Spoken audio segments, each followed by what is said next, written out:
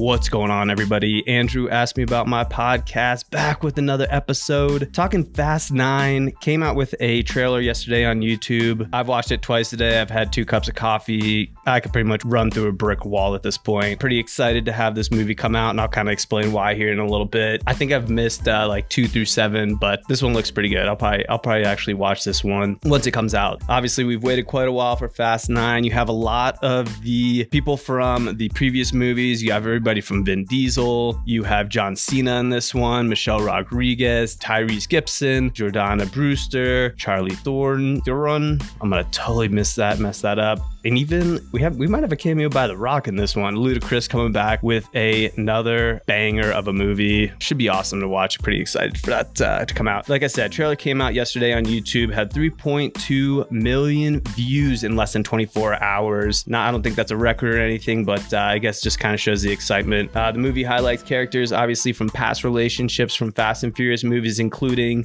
I'm not going to spoil it for you guys. Go watch the trailer. Come on now. First Fast and Furious movie came out in 2001. It was ranked #1 in the box office, earning $40 million during the first opening weekend, and since has earned over $207 million. I can only assume that that's gone up, but that was the most accurate number that I could find. $38 million to produce the movie. Quite a chunk of a profit there. I do have to kind of contribute, I think, some of my love for automobiles and cars to this movie. After watching the movie, I was on 2001, was I? I think I was like looking through pages and looking through classifieds, looking for a 2005 Eclipse. I was also looking for 2004 Supra. Obviously led me to my first car and wanting to kind of soup it up and deck it out, which didn't end up doing, but obviously gained the motivation to do so there. So I think I have a lot to contribute to the car community for that movie, kind of getting me started and getting me into it and kind of showing me what it's like, and what, obviously it's a movie, so it's not 100% accurate, but just kind of show, or because kind of highlighting the community and the aspect of it and all that kind of stuff. So I do have to contribute a lot to the first Fast and Furious movie for that aspect. Obviously the excitement, the energy, the camaraderie, the competition were all kind of some things that drew me in.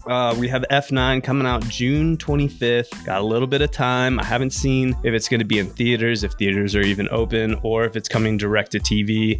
Should be super interesting to see what happens there. So pretty excited for that to come out. That's kind of all I wanted to talk about today. I was pretty excited. Saw that trailer yesterday and kind of got me motivated and stoked. So go check it out. F9. You can just do a quick YouTube search and see it there. Hope everybody has a wonderful rest of their day. Come check me out on IG Live right now, YouTube Live, and also wherever podcasts. Make sure to share with a friend. Would love to have some support out there. Just do it. Takes 2 seconds, and would love to kind of grow this community. So enjoy the rest of your day. Anchor.fm/askmeaboutmypodcast if you want to donate or subscribe. Have a wonderful rest of your day, and we will talk to you tomorrow. Have a great day. Later.